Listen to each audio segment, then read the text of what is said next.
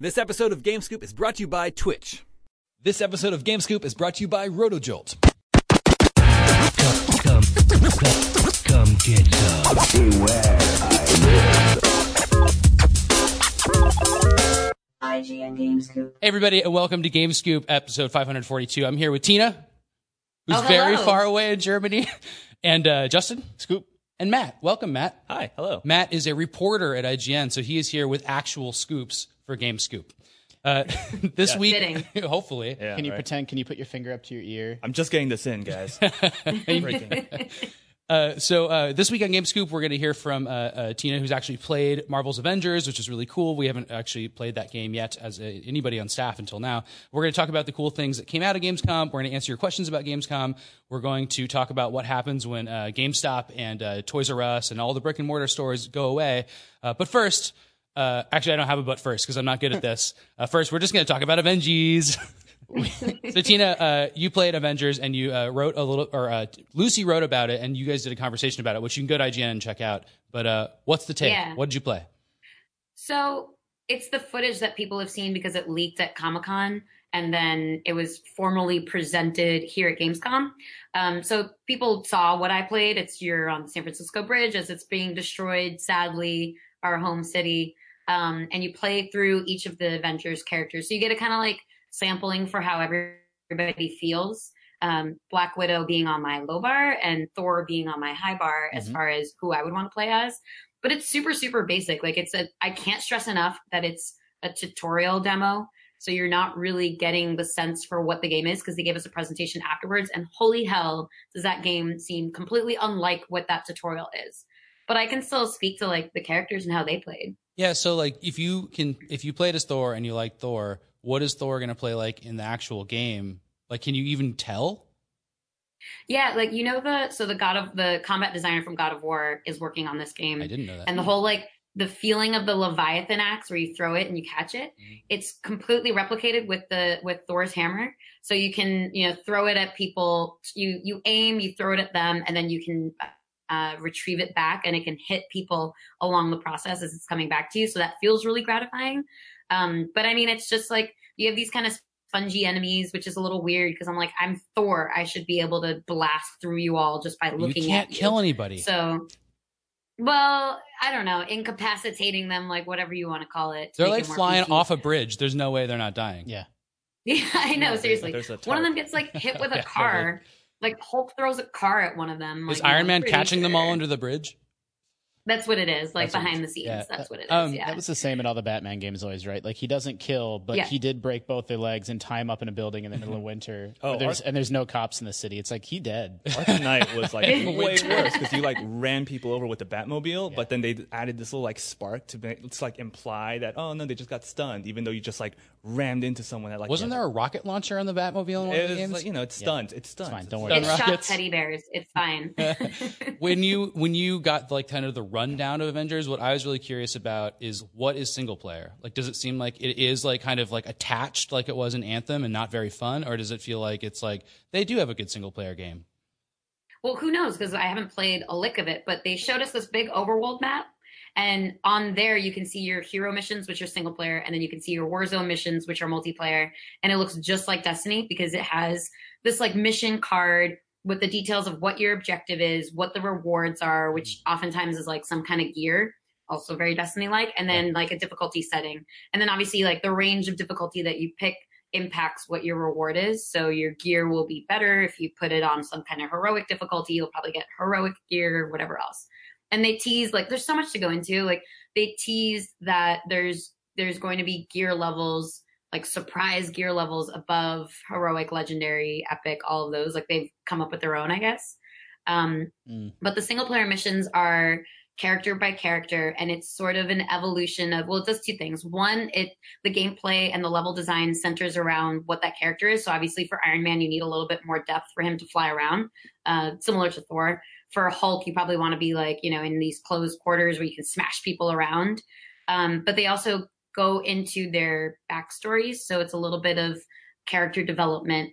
And I get the sense that it's pretty balanced, just a total assumption. I'm guessing that the hero missions are going to be pretty balanced with Warzone missions. So it's not like the game will be overwhelmingly a single player experience or overwhelmingly a multiplayer experience. I think it feels like they're striking for a sort of mid-level range of having both with as much frequency as one another. And then they're going to add to it too.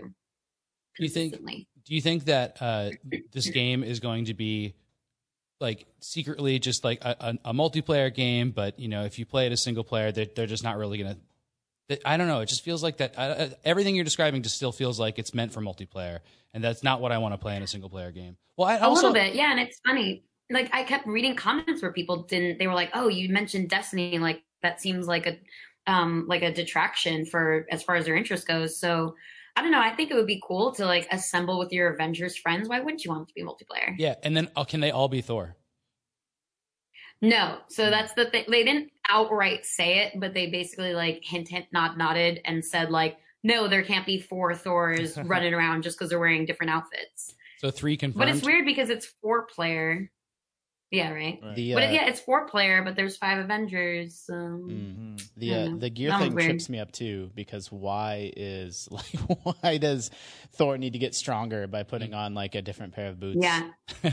Well, it might be different vulnerability things. Like there will be perks and bonuses and stat bonuses that might be, I don't know, like invulnerability against certain elements. Sure. That's just an assumption. I haven't seen anything here. I mean, I'm just teasing the game a little bit, like, but you know, it matches thematically a character like Iron Man so much more than someone that's super powered. Right. Like, what does it matter what they're wearing? But I understand that. And they actually mentioned, like, for Iron Man, they actually mentioned that he, like, there's a Tony Stark, the Stark Industries line of gear, and if you gather all the Stark Industries stuff, it gets like extra bonuses and extra stats. Why can't he just get it for free? He owns the company. Well, so the whole point, like the whole narrative, is that this corporation comes in, AIM, which is like part of the Marvel universe, and they superheroes are outlawed, and so they kind of take over as protectors of the world. And so like Tony Stark loses his fortune and his fame. Thor gets depressed too. Black Widow goes back to her like lone wolf spy routine.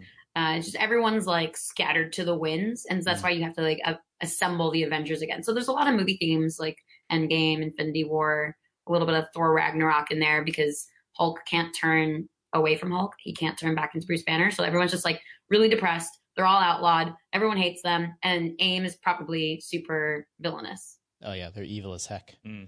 Yeah. All right. Anything else we need to know about Avengers for now?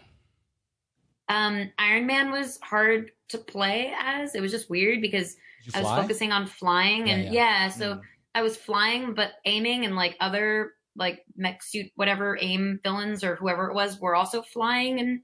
And I was trying to keep up with the aim, so that was weird. I didn't really like Black Widow because it's just like Bayonetta, but less. And then who am I missing? Hulk was fun. Hulk is silly. Like smashing things feels fun. Is that everyone? Yeah. Did I hit all 5? I think so. And then like clearly the DLC characters are going to be like archetypes of those, because they can't be too far off from them because they have to fill those roles, right? So it gives a clue what we should expect. Or fill the design space. You'd be surprised. I mean, they keep talking about like, you'd be surprised. Like they keep talking about how they've basically built multiple games into one, because mechanically all the characters work really differently. So who knows? They keep like talking about all this post-launch content that they're going to be releasing with new heroes who will come with new hero missions. So there'll be like new campaigns unto itself. So it might be super robust. Might just be. It a little bit sounds like Destiny Light to me. From the time we wake up to when we go to sleep, we all put strains on our eyes every day. Whether that's staring at a computer screen at work, reading or gaming to relax, or even just passing the time on our phones, the eye strain is real. Thankfully, RotoJolt can provide immediate relief. It has an intense, energizing, and cooling sensation that will revive overworked, tired eyes and keep you going. Its sleek, compact packaging is perfect for on-the-go use, so you can bring it to work, class, or anywhere you might need it. You can pick up RotoJolt at a Dollar General near you, and you can find them online at rotojolt.com or on Facebook and Instagram at RotoJolt. That's RoHTOJOLT.com, and you can wake up your eyes with RotoJolt. One more time, that's ROHTOJOLT.com. RotoJolt, it's like an energy shot to the eyeballs.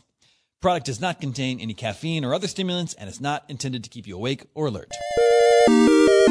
So we went on the GameScoop Facebook fan page, which is a great, cool place you should hang out at. And we Tina asked for people to give her questions about Gamescom and like things at Gamescom and stuff like that. So we're gonna go through some of those, and that is because we do not have access to the GameScoop inbox. We thought we would. Tina was actually going to be our guest host and was going to take your emails that you can send to gamescoop@ign.com. We will not see those right now, but keep on sending them. We just won't read them. But instead, we went to the group, and they really came through. So we really thank you for that. And the first one is from Sam Claiborne in San Francisco. He asked, "Did you share any snacks with Hideo Kojima?" No, he's actually staying in our hotel. So a bunch of us have had many sightings. Really? Cool. Yeah, he's just like when Casey was checking in, she was standing behind him in line because he was checking in first, like before her. It's really cool. So are we just going to gloss over the fact that there's a Sam Claiborne in San Francisco that watches GameScoop? Well, and it's really nice of him to be on that Facebook page. I don't know if you guys know that, but the Sam Claiborne that's on that Facebook page that was invited is not me. I'm just joking. Okay. I don't want to throw people off that bad. Sounds suspicious. It me. No personal Kojima stories yourself. I walked by him at some point. He was with his posse. There it is. Good work, Tina. Yeah. Scoop. Kojima sighting in. Yeah. Nicely job. All right, what do you got for us? Yeah. Are you going to read off some of these questions? Yeah. So a lot of people had I read from like Phil and Chandler, James, Kelly. Thank you so much for contributing. They were asking about like, okay, what is Gamescom? Is it going to be the next E3? Which like someone replied and said it's European E3, which is basically that. But actually, I would say that it's E3 times 10 plus times 100 PAX, because there's like a huge community element too. So PAX is very much the kind of show that you go for to like, hang out with people, play board games, like play the newest games and go to concerts afterwards and just really bond with people. It's less of a trade showy industry kind of an event, especially in recent years. So it's got like Gamescom has all of those elements. Like there are multiple halls. I don't even know how many halls are there, like 10. Well, if you add 100 times the people at PAX, where do they actually stand and sit to actually do these interactions? Because it seems like it's too crowded. Everywhere. Yeah. They hang around the IGN booth because it's nice and empty because we haven't been broadcasting anything. Yeah. But from our live show, we just started that today because there's a massive like esports booth right next to ours. So every so often you hear like lots of chanting and screaming, and it's been a hectic work environment. But aside from that, so there are many halls. They're all big. They all feel like convention centers unto themselves. Like this thing is huge. Just to even like, you really have to know. So we're in the north hall, like the north entrance. So you really have to know, like, let me go through the north entrance because it could easily take you 30 minutes just to walk to another entrance sided hall area. I mean, like that's how big it is and how crazy it is. For a sense of scale, like E3 is, I think, 65, 75,000 attendees. I think 10 or 15,000 of those are the public and the rest are, industry. And then Gamescom is hundreds and hundreds of thousands. So it's like, it's almost unfathomable to me. That's why I always skip Gamescom. I saw a video. Show, I'm like, no. I saw a video on Twitter of, I think someone was taking a photo of like the line to get into Gamescom, and it was just like this mass of people in this like fenced in sort of like lane kind of thing, like almost like a herding of cows kind of situation. That sounds intense. Like I don't know if I could. The crowd shots are just really spooky. Yeah, like I don't know if I can handle that. I agree. Yeah, there's some of the most famous, the Gamescom crowds in particular, because there's always like the big opening of the doors and rush of the human beings into one doorway, which seems super unsafe and uncomfortable. But Gamescom is like definitely known. It's down in infamy amongst all the other conventions. But some of our readers were asking, and our listeners and our viewers were asking about like, what about PAX? Someone mentioned that why don't we participate? We actually do participate. So Matt is actually going to PAX this year, as is Jonathan. But we normally have like a very specific kind of presence at PAX because, again, it's more of a community-based convention. So we try to have a panel every PAX. This year, we're actually in conjunction with CD Projekt Red. or CD Projekt Red, as they say. Is that's how you're You go supposed to to Europe pronounce it? once. You found that out, right? Yeah. So true. Yeah, well, we were hanging out with them one night and we asked them, like, how do you actually pronounce your company's name, and also their names, and Cyberpunk. I don't remember how to say 2077 in Polish, so I will skip right over that one. But they were hosting a party in conjunction with them, and it's very like cosplay driven. So Matt and Jonathan are going to be the cosplay judges. Sydney is hosting. You're going to judge the cosplay? cosplay competition. Judge Cyberpunk cosplay, yeah. Wow. Yeah, super cool, right? So we That's do have cool. a presence at PAX. It's just it doesn't seem as much, I guess, because it's at PAX and it's not always on our site. But we will have a nice roundup of the cosplayers after the fact, hopefully. So Nice. there's that. I'm Yeah. already building my And then- criteria for Cyberpunk cosplay. Like what? The more neon, the better. Spikes. Spikes. The Yeah. bigger the coat. I'm really looking for big coats, actually. Big coats. Yeah, you need like sharp edges. You people need to like shave patterns into the side of their head. Yeah. Although if you don't you want to want like mess with your hair, I get that. You know. Well, then you get, I think, But there's some also- movie magic you can do where you like pull that like skin cap over and then there's yeah. like fake hair. But points for commitment. You know. Yeah. Like, points for Also, I commitment. mean, you don't have Exactly. to mess with your hair unless you want to win. Right. So that's really. All right. What else do we got about Gamescom? I know we have some Death Stranding stuff too to talk about. Well, Jonathan, not our Jonathan, but our Game Scoop fan Jonathan on the Facebook page mentioned, I'm curious to know how attending a major gaming conference has changed your perspective on the gaming industry. And I thought that was something interesting for all of us to answer. Yeah, for sure. I think in my experience, it's made it. I've only seen that the industry conferences are like so. Like E3, it didn't have public before, and that was always fun to cover, but it was fun to cover because you felt like you're an insider and stuff like that. And so I feel like it's a really good thing that there's these like public ones that are kind of taking over now, that everybody can kind of experience that, and I want everybody to have that feeling. But those for me are also like, I get agoraphobic and I don't like being around that many people and stuff. So like, I definitely like the private ones, but it's for a selfish reason. I'm happy everybody has these public ones. Yeah, I always like meeting Game Scoop fans. Like, this is a very popular podcast. A lot of people listen to it and watch it, but it's not so big that like, people are stopping me on the streets of San Francisco. And so, it's a level of like, I'm anonymous, 360 days of the year, and then 5 days a year. A lot of people at E3 and any other industry events are like, we love Game Scoop so much. The show's so great. I listen to it every week, and so that's always a nice, fun. It's one thing. It does change your perspective on like what we do and the reach when you actually hear that in person. For sure. Like it's we see the stats and we know that a lot of people listen to the show, but putting faces to the names or just to the numbers is a very good feeling. I look forward to meeting them next E3. You know.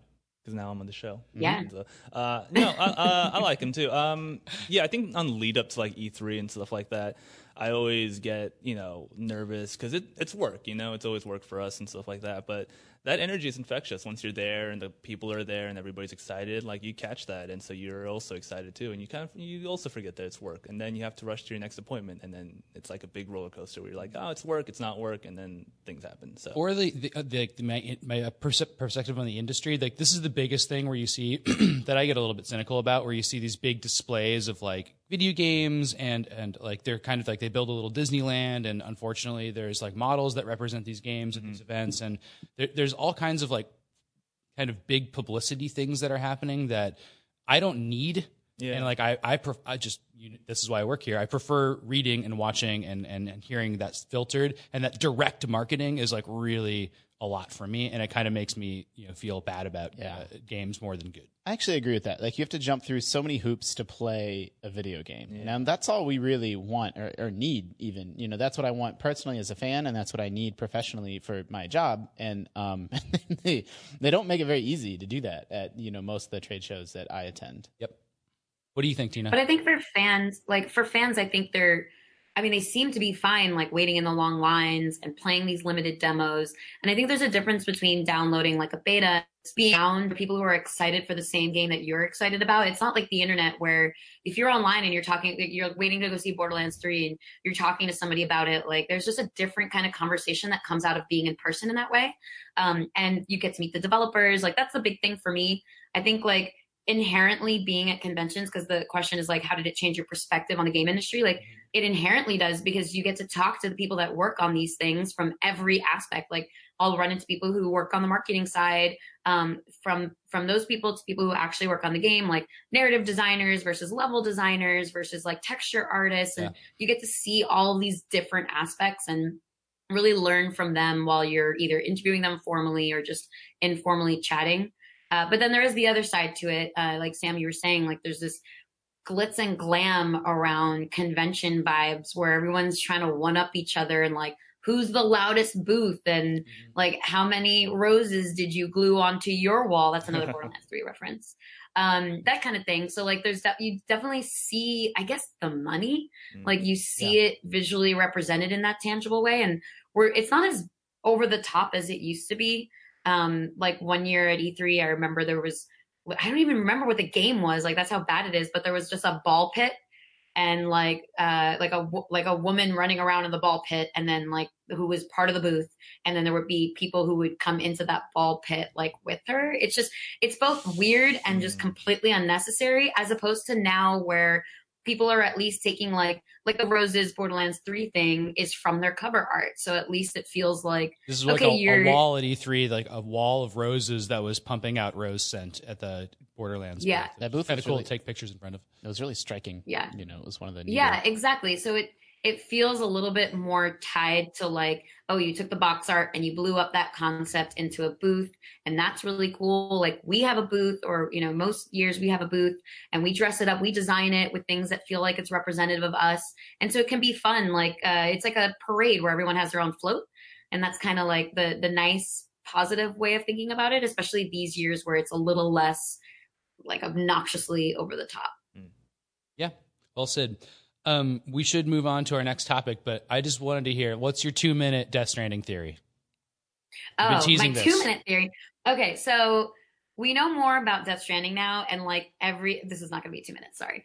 Every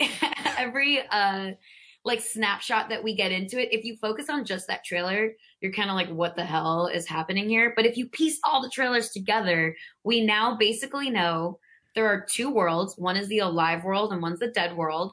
And there's a character named Heartman. He can transition between those two worlds because he dies every 21 minutes. And he always says that when he goes and dies for 21 minutes, he's searching for his family. And then this was like revealed at Comic-Con. And then recently for Gamescom, Mama, that character, like we dove into her a little bit more.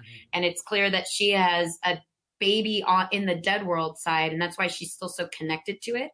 And like that dead baby is a BT, which is any of the other shadow figures. And my guess is like there are these dead world people reaching out, trying to connect with the alive world people. And maybe they're not realizing that it's actually this like detrimental thing where you could die by coming into contact with them because they're on the dead world, they're on the other side. So maybe you get like sucked into the other side, or sucked into a black hole in non-existence. Whatever it is, like there's an interaction between those two worlds. But there was using terms like it's clear and it's obvious and all these things, like you got it all figured out. Yeah. But everything you just said was just like, what? But we do know more. There are two worlds. Yeah, I got that. Maybe Norman Reedus is in Limbo world, but I think he's just like imagine it like as Earth and Hell, and there are connections seeping through from Hell into Earth. Yeah, basically it. You know, I think that I don't know if it's deliberate or not, if it's just Kojima being Kojima, but the way that they've sort of piecemealed out that game and shown it off, like I don't actually think the game's concept is like that high concept or crazy at all. It's like Norman Reedus, going on a foot trek from the East Coast to the West Coast, and delivering these packages, and he's activating these nodes along the way to sort of reactivate communication across the United States. And there's been some apocalyptic event in the past that is now causing this paranormal stuff. So, it's like there's video games that are way more complicated and complex than that. But the way that we're getting these like 7-minute trailers that are just in media res, and like we don't really know what's going on or who these people are, like, again, I don't know if it's a good thing or bad thing. It's certainly increased the game's hype level, and it's become a meme, like Death Stranding. What is it? It's so crazy. And like, I think it's going to come out, and it's going to be a video game that you can play. Like, it's going to have an opening and controls and enemies and menus. And like, once it's an actual thing that people can hold in their hand, I think I don't know. I'm curious to see how that sort of changes. It's put on this like mythical pedestal, right? And like once it's a real video game that can be compared to other real video games, I'm just so curious about how it's going to stack up. I think people really focus in on like the outlandish elements, like the poopy monsters and the little machines that blink and whatever. Yeah. But I want most of the gameplay to just be walking with a package. Like I genuinely want that. I think it'd be with Mario 64 sounds. Mario 64 sounds. No, the moment that I was so into that game was I think like 2 reveals ago or a reveal ago, not the Gamescom one, when like the little bit of combat that we saw where Norman Reedus was like running away from like human goons. Yeah. And he hit one with his like little briefcase, really and cool. I was like, that's it. That sold the game for me. Yeah, I think what I'm trying to articulate is like when Death Actually, Stranding. that's when Death Stranding goes from like crazy, Death Stranding, crazy memes to like actual game, that's either going to really benefit the game or it's going to sort of take away that mystique and like, detract from the game. And, we're almost there. Like, I can't wait to see which direction it goes. Sorry, Tina. No problem. I was going to say that's actually a perfect segue because Alex on our Facebook page mentioned, like, will it have more gameplay than just walking around with ladders? Like, do we think it's going to be deeper than that? I mean, we've already seen the urination mechanics. So. Well, and Matt's saying he doesn't want it to be anymore. And that I can totally see that kind of like, if there's a vibe and there's some mechanics that make it fun to do that, like I don't mind that being what you do in the game. But there clearly is some sort of combat. I think there's a stealth element because when all those ghost things appeared, there was those like scenes where you have to like walk carefully. You have to hold your breath. Hold your breath. Yeah. So like, and we know Hideo Kojima like invented tactical stealth action. What you guys can't see is that you can only see Tina, but to the side of her is this wall that's just covered in Death Stranding things with push pins and a string tied between them. A big Pepe Sylvia board. That's why I'm being really still so that they don't come and attack me. Most game developers, in all their trailers and all their pre-release marketing, make that game seem as big and expansive as possible, and want to show you basically everything that they can get away with without people being upset about spoilers. And Kojima's one of the few developers where we saw a lot about Metal Gear Solid 5, but there was so much in that game that was never shown off. Like, just huge portions of this game, from like gameplay systems to characters to story beats to locations, that were never ever shown off pre-release. So Death Stranding, but on the other hand, that game was developed really quickly. Like they didn't have a lot of time to make it. So it's like, maybe this is it. Like this is the entire game, or maybe, we actually do, his comfort level with explaining very little and showing very little pre-release is much higher than most companies. Yeah, so. my question is, what happened to Mads? I feel like I've only seen him in like one promotional tour, and then he just like this. Yeah. Like I have a feeling he's in that game for like 18 minutes. Yeah, right? okay. Like Jeff Keighley style. Yeah, maybe. Maybe just one of the people that appear in it. He felt like such bunker. a big deal, but I just realized like I haven't seen him in months. I think all those characters are in that game for like one sequence. I hope there's some surprises for that too. Yeah. Well, he said there's going to be like dozens of cameos, so probably one of those. Cool. So are we good to move on, Tina, or is that it for the questions from Facebook? Yeah. Cool. All right. Next. So I put together a segment called Say Something Nice. And this week we're going to try this out. It's going to be Say Something Nice about brick and mortar game stores. And that's because GameStop has been experiencing a lot of negative, bad news. They had layoffs and, some turbulence and stuff like that. And also, I've been like totally like down on GameStop in my life. It's a crappy experience to go there and buy games sometimes. And also sometimes they've paid me very little for my trade-in. So I totally get it. There are a lot of people are down on GameStop right now, but I saw Justin was tweeting about like why we kind of need GameStop and why we need brick and mortar game stores. We don't need to focus on GameStop. So we're all just going to, I thought we could all say something nice about old-timey walk into a store and buy video game stores. Justin, take it away. Yeah, I mean, my experience, and I think this is pretty common, one of my very first jobs, the second job I ever had, was at a video game store, Video Games Etc. in Iowa, which is, What was the etc.? That's a good question. I think it was just video Beds and baths? Bed Bath and Beyond. And I actually got fired from that job, which it wasn't a dramatic thing, but I had another job as a bartender, so I could never close the game store, and so I didn't really work out for them. I had to leave and go to the other job. But now I'm completely derailed. No, that's why you like game stores? I think local video game stores are hugely important, particularly with GameStop. There are 5,800 GameStops all around the country, and so Sam, as you mentioned, they sort of treat people poorly, and made some decisions or didn't seem to adjust quickly enough to this digital future. So the sentiment amongst gamers, and I'm generalizing here, but like broadly speaking, seems to be like, you know, good riddance, right? But I think that's really scary. Like, if GameStop's not around anymore, video games will not be in many malls, period. Like, they just won't have a presence in this area where millions of people still go. And if you don't have good internet, then you just can't get a game. Well, you just can can't buy get it from Amazon, but Yeah, you can get it delivered too. But For the earth. you know, it's bad for the health of the industry if there's that many fewer people wholesaling and selling games and that many fewer options for buying video games. And so, do they deserve their fate? You know, I don't know. Like, I'm not an analyst, but I definitely think that the celebration of you know, their downfall is a little off the mark and a little unseemly to me. Like, I think GameStop plays a hugely important role in just like raising consciousness of video games in America. I'll have. You can't say anything nice, then we're going to move on. I have a nice thing to say about like mom and pop stores, and I have a nice thing to say about GameStop. GameStop. So two separate things, you know. And like, it should be noted that as much trouble as GameStop is having, like the actual privately owned, family owned stores are having an even worse time. You know, and so we just have something to think about like that. But no, they're great. Like, I think that like whole like idea of going to a local game store and the people there like are passionate about games and they want people to experience them is like totally true. You know, when I visited my grandparents, they live in Colorado, and they used to own a laundromat, and there was literally a mom and pop game store next door. And so whenever I got bored with hanging out at the laundromat, I would just walk over next door, and they would just let me play the PlayStation demo unit like all day, and they were just so cool about it. And like that's like a memory that I hold dear. And as for like GameStop, you know, here's the thing. Sometimes, you know, if you want to like min-max your returns on game sales, there's eBay and stuff like that, right? But sometimes you're in an emergency. Like me, I had to go to my mom's place last summer, or I guess this summer, to help her move. And she just like gave me a box of my old games, and like I could not bring that with me to San Francisco. So I just like drove to my nearest GameStop, traded it all in, got like $200 maybe, like $180, and I put that towards getting a PlayStation 4 Pro. You know, for sure. Like, there's it's one of the only places left. And again, there's over 5,000 of them where you can quickly turn physical games back. You know, quickly, safely, you know, efficiently turn games back into cash. And that's such a benefit for physical games. You know, you own it. You own the disc. It's your property that then, you know, you can liquidate if you want to or need to, which you can't do with digital games. They both cost $60, but the digital games, you have a lot less freedom what you do with it. And a big part of that freedom with physical games goes away when there's not an easy way to drive up the street and convert it into money anymore without going through the rigmarole of doing it. I used to spend whole summers just like bouncing you know, one $60 game to, you know, the next.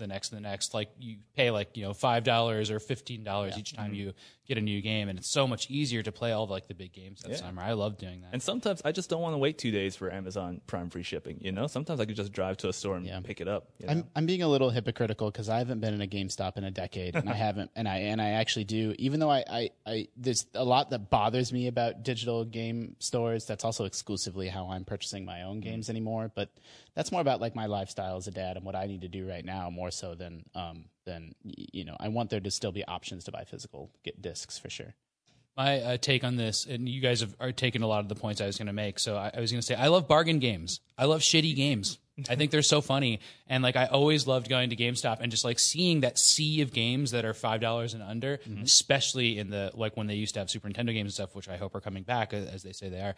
But I really like right now, if you go and look at like those kind of cutout bins and stuff, it's so fun to dig through those, and they're great. And those are the rare games of the future. Yeah. So, my take is, Matt, you touched on one of mine. So I'll just start with that one. Like, just the fact that you can like buy games on the fly is just such a good feeling. Like, just being able to have like a moment where you're hanging out with a friend. You're like, you've never played like so-and-so game, and you go and like hang out with them. Like, that becomes part of the like hangout session. Or like, I often do this with my brothers because I just get so excited to recommend things to them. And actually, I was just interviewing the VP of product at Google about Stadia, and he mentioned something that's interesting that I didn't think about necessarily with Stadia, which is like, if you want to play a game, you literally just press a button and you start playing it. Whereas these days, like, especially with the incredible download sizes that we have, like, I basically have to plug in a code in the morning, and then by the time I come home from work, it's ready to go. Yeah. And that's like the cadence that I have to remember to do. And if I forget, I guess you can like remote, input these things, and hopefully your PS4 is on rest mode or whatever. But it is then a nice feeling of just being able to go pick it up, and an hour later you're like ready back at home to play. But the other two experiences I have with brick and mortar stores is one, I always really like going and browsing, and like I would see other people browsing and looking at games too, and like kind of like, asking around, like asking their friends or whatever, like looking at the box and being like, oh, I don't know if this game is good. And I just kind of like pipe up and be like, oh, well, that game is really interesting, like vehicular combat. So like I would recommend it based on that. And people just be like so shocked that I had anything to say, that I knew about what the games were. And it was always a little bit of a gratifying feeling. But the other thing is, in New York in particular, there are mom and pop stores that are known for breaking street dates. Oh, yeah. And like that became so much a part of our news cycle.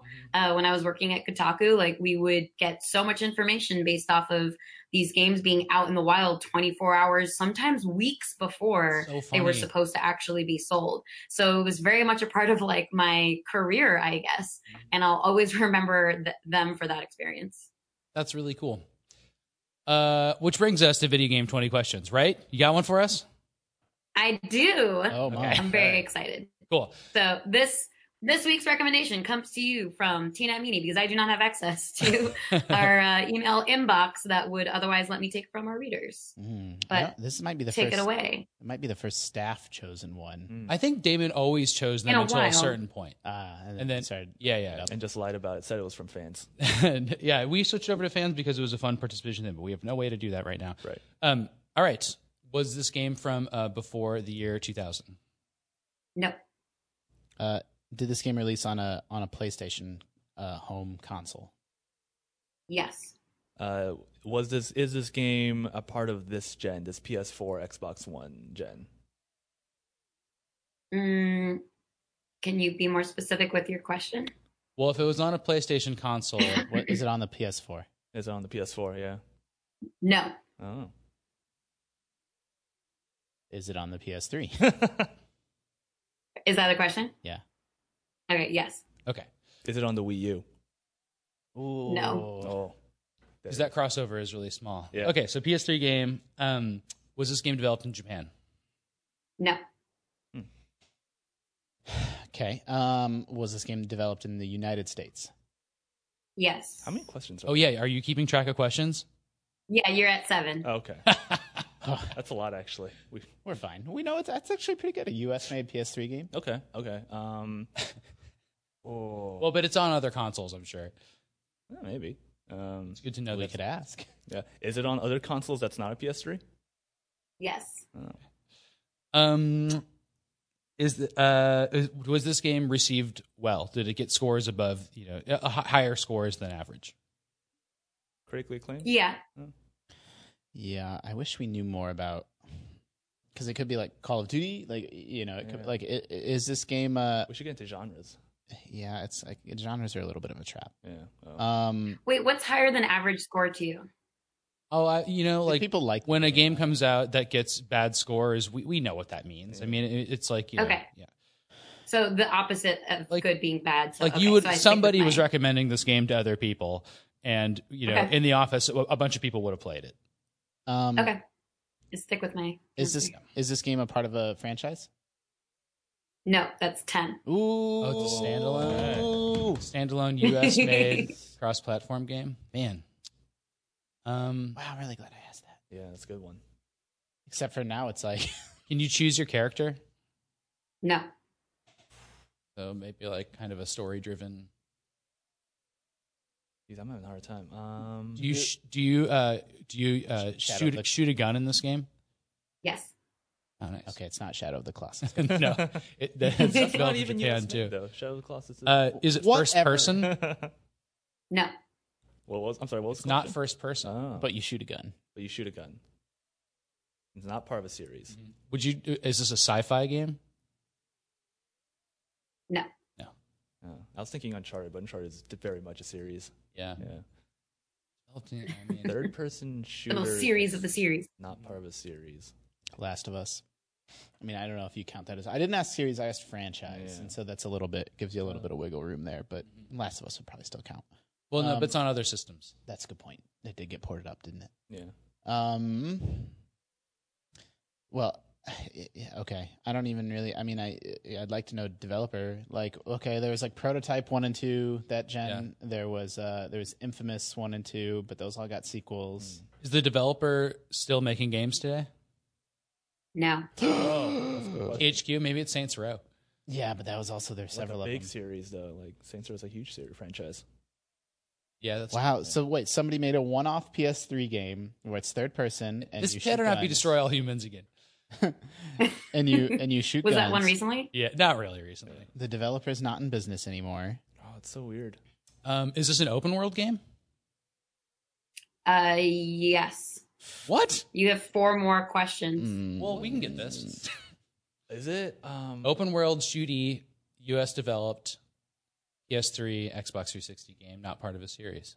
Just thinking, what Prototype? Prototype had 2 games. That's what I mean. That's where my head's at too. But the developer's not around anymore. Dead Space was But it was somebody. So they made a pretty good game. Like we don't know that it was like game of the year or anything. But like they made a game that was well received. But now they're gone. Now they're not around. Listen, Who's shut down? we're at a big disadvantage because Tina can't hear us deliberating as well, probably. So we can't use the hack, which did we mention this game already? Because she probably didn't hear us mention the game already. I hear you guys deliberating. I don't think we've mentioned any games that even meet the criteria yet. I mean, the if I'm only being honest. only big studio that I think that shut down that was of that time is like Visceral. Oh THQ. wait. There was the team that made Mafia 3. Are they still Mafia 2? Not I know Hangar 13 is still around. Oh, What about Bionic Commando? was That's that part of a received? series. Damn it! I feel like that's the best clue we have is that the company's no longer in business. Yeah. Okay, let's. Did this have multiplayer? No. It's not first person. Huh. Not multi. You guys got 2 questions and a guess. Single player, third person Open game world. where you shoot guns, open world. It's so weird. Can't choose your character. Oh, well, I don't know if we say. Could it be a licensed game? It could. I don't know. Would that be based on a series? I would say that's part of a franchise. In most instances. See, this is where Damon would give us a clue, but Tina's not going to. No. I'm trying to be really careful about not giving you a clue or not being like, yes, but, or like, no, well, It's fine. We're not owed a clue. Yeah. because he doesn't do that. We're not owed a clue, says Justin. Um, I like it. I don't know. Clues are for closers. Yes, Yeah. exactly. I would like to know if it was like THQ or like who's. I mean, I guess they're technically. What if the around publisher is now. still they're a around? completely different Yeah. company. I don't know how to fix this one. Mm. What Well, about? do you feel like you've narrowed down genre? No. No. Not at all. I mean, the first thing I would ask if it was an action game, and that doesn't help at all. But open world really helps. Like open world should get it for us, but it's not sci-fi. So I feel like it's like a Grand Theft Auto clone. If it was a fantasy game, then that would be interesting. But that's not common in the United States development. Also, I don't think they're shooting guns in fantasy games. We could ask if it's an RPG. Yeah, but they don't have gun. Like Fable does, but that Mass obviously Effects. doesn't meet the criteria. Yeah, There's I don't know what to do. like a flintlock or something in Fable 3, but Yeah. yeah. I don't know. Is this an RPG? Is that your question? Yeah. No. Okay. Was this game One question and a guess. Was this game associated with THQ? No. Oh, all right. Okay, U.S. developer, no longer around. Open world, shooting elements, not sci-fi, Third person, third person, Or top down or something. not an RPG. not an RPG. Yeah, top down's in. Oh, we should have asked if it's an indie game. Yeah, it could have been like you're right. Top down, like Hotline Name, you got a sequel, Yeah, but like it could be. Well, it's Also- open Do you world. guys want a hint? Yeah. Yes. No. It's not going to help you. Yeah. But you didn't mention the game, but you did mention a game that the developer is associated with. What do we talk about? We talked about Prototype, Dead Space. I'm still circling around like the Mafia games and games like that. Mafia. Like, but I don't have it. What's the Saints Row developer? Volition.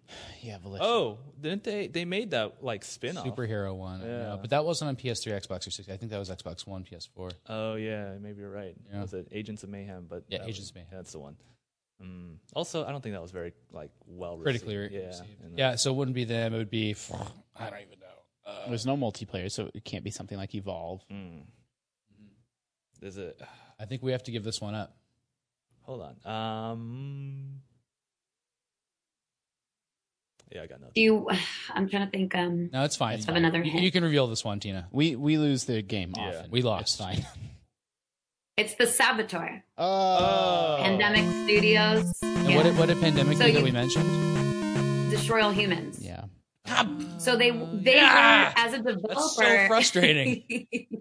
As a developer, they were associated with THQ, but this game wasn't because it was published by EA Oh my in gosh. 2009. We were so close. And then you got also got. the- I can't Yeah. believe how close we got. Kind of, randomly. you were like dancing around it. Yeah. Yeah. And I feel bad about the like, was it developed in the US? Because it was, but they're also an Australian developer. So I was like, technically, And it's got a French name, so it's a little weird. Yeah. That's fine. yeah. We have like art of the Very Saboteur good up in the game. office. I see it all the time. The game was good. Now I'm sad. That Yeah, so would Pandemic's you- gone. Yeah. Yeah, seriously, that was their swan song too, and I really enjoyed that game. It had like a really cool black and white mechanic where you're going through like Nazi occupied Paris and kind of liberating through the resistance, like liberating areas as you kind of like sneak and stealth around. There's a lot of shooting. There's brawling though. There's that kind of combat. There's driving around the open world. You guys were around there. Yeah, we almost got it. But that doesn't mean anything because we didn't get it and Yeah. we freaking failed. All right. So that's all the scoops we yeah, good work, Diego. I guess Damon doesn't gloat when he wins. I don't know if know. he's actually winning. No, I appreciate it. Thanks for bringing that 20 questions question for us. And thanks to everybody that sent questions on the Facebook group. Again, we will see what we can do about getting into the inbox. And so you can continue to send things to gamescoop@ign.com. That's all the scoops we have. Thank you so much, Tina. Thank you so much, Justin. Thank you so much, Matt. Safe travels, Tina. And we're out. Thank you. Bye.